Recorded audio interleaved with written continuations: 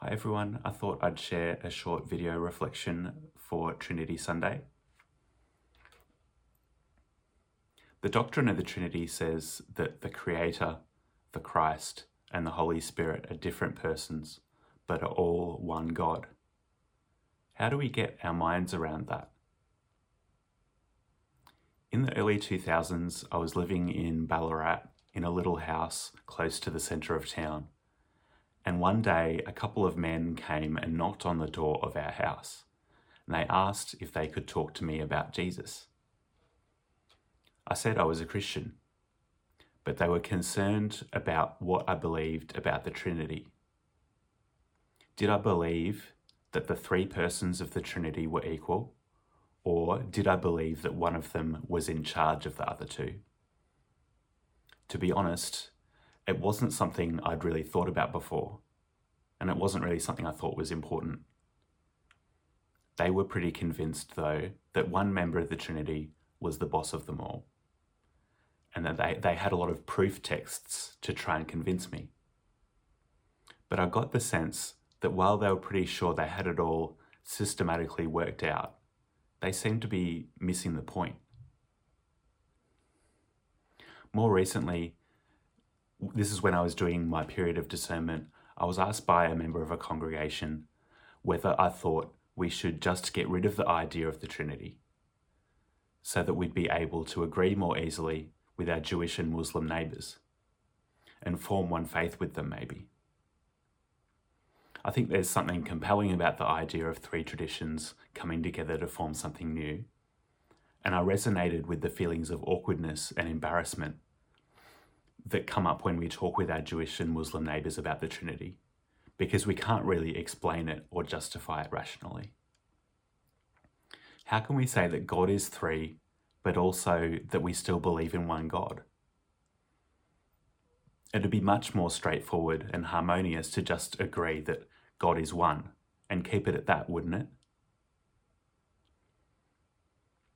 I wouldn't say that today's gospel reading is specifically outlining the doctrine of the Trinity, but I think it also depicts a sense of bewilderment about early Christian ideas to do with the Creator, Jesus, and the Holy Spirit. Nicodemus is described as a leader of the Pharisees, a group that often gets a bad rap in the Gospels because they were the closest rivals of the ancient church.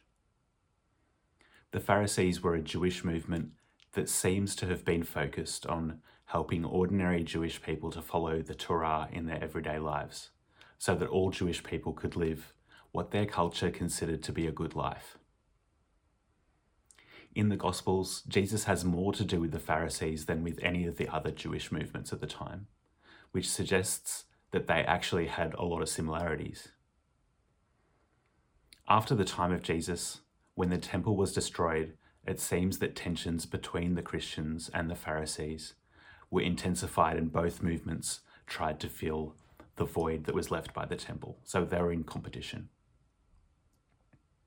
Nicodemus has often been criticized by Christian readers, firstly for approaching Jesus only in private in the middle of the night, and secondly for not understanding what Jesus is talking about.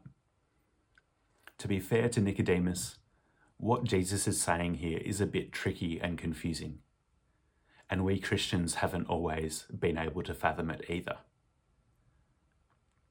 When Jesus says that no one can see the reign of God unless they're born from above, there's a double meaning. Jesus could just as easily be understood to be talking about being born anew, which is where the idea of Christians being born again has come from. Another familiar phrase that's been popular in our churches comes up later in verse 16. I think this was the first Bible verse that I ever learned. For God so loved the world that he gave his only Son, so that everyone who believes in him may not perish but have eternal life. When I learned that verse as a child, I was pretty convinced that it was talking about living forever. But it seems as though it would be more accurate to say it's talking about a life of the ages or a timeless life. It's much less clear to us what Jesus would mean by a timeless life, but it sounds to me more like he's talking about the kind of good life that Pharisees like Nicodemus were pursuing, by following the timeless instructions of the Torah, the kind of life that always has merit. When it comes to the doctrine of the Trinity, I wonder if it's best for us to take the posture of Nicodemus and admit that we're intrigued but we don't understand. I think that's actually the kind of posture that led to the doctrine of the Trinity. The ancient church believed in the one God of Judaism, but their experience had led them to the conviction that Jesus was God, something that should not have been possible. They also believed that the Spirit who Jesus had sent to advocate for them was God. This led to an understanding of God as a kind of unified community, Creator, Christ, and Spirit, connected together by relationships of love. There's difference, and yet there's love. It's an understanding of God that demonstrates how we are to live. Personally, I've found this icon by the Russian painter Rublev is a more helpful illustration of the Trinity than a systematic diagram. God is portrayed here as a community, gathered around a meal table, and they're making space for us to come and approach them, join them at the table. This is not something that needs to be understood so much as it's something we're invited to participate in. We're accepted into a loving community, and we're invited to share that love with the world. The most vivid experience I have had of this has been from the first peoples of these lands, particularly through the Indigenous Hospitality House in Carlton North.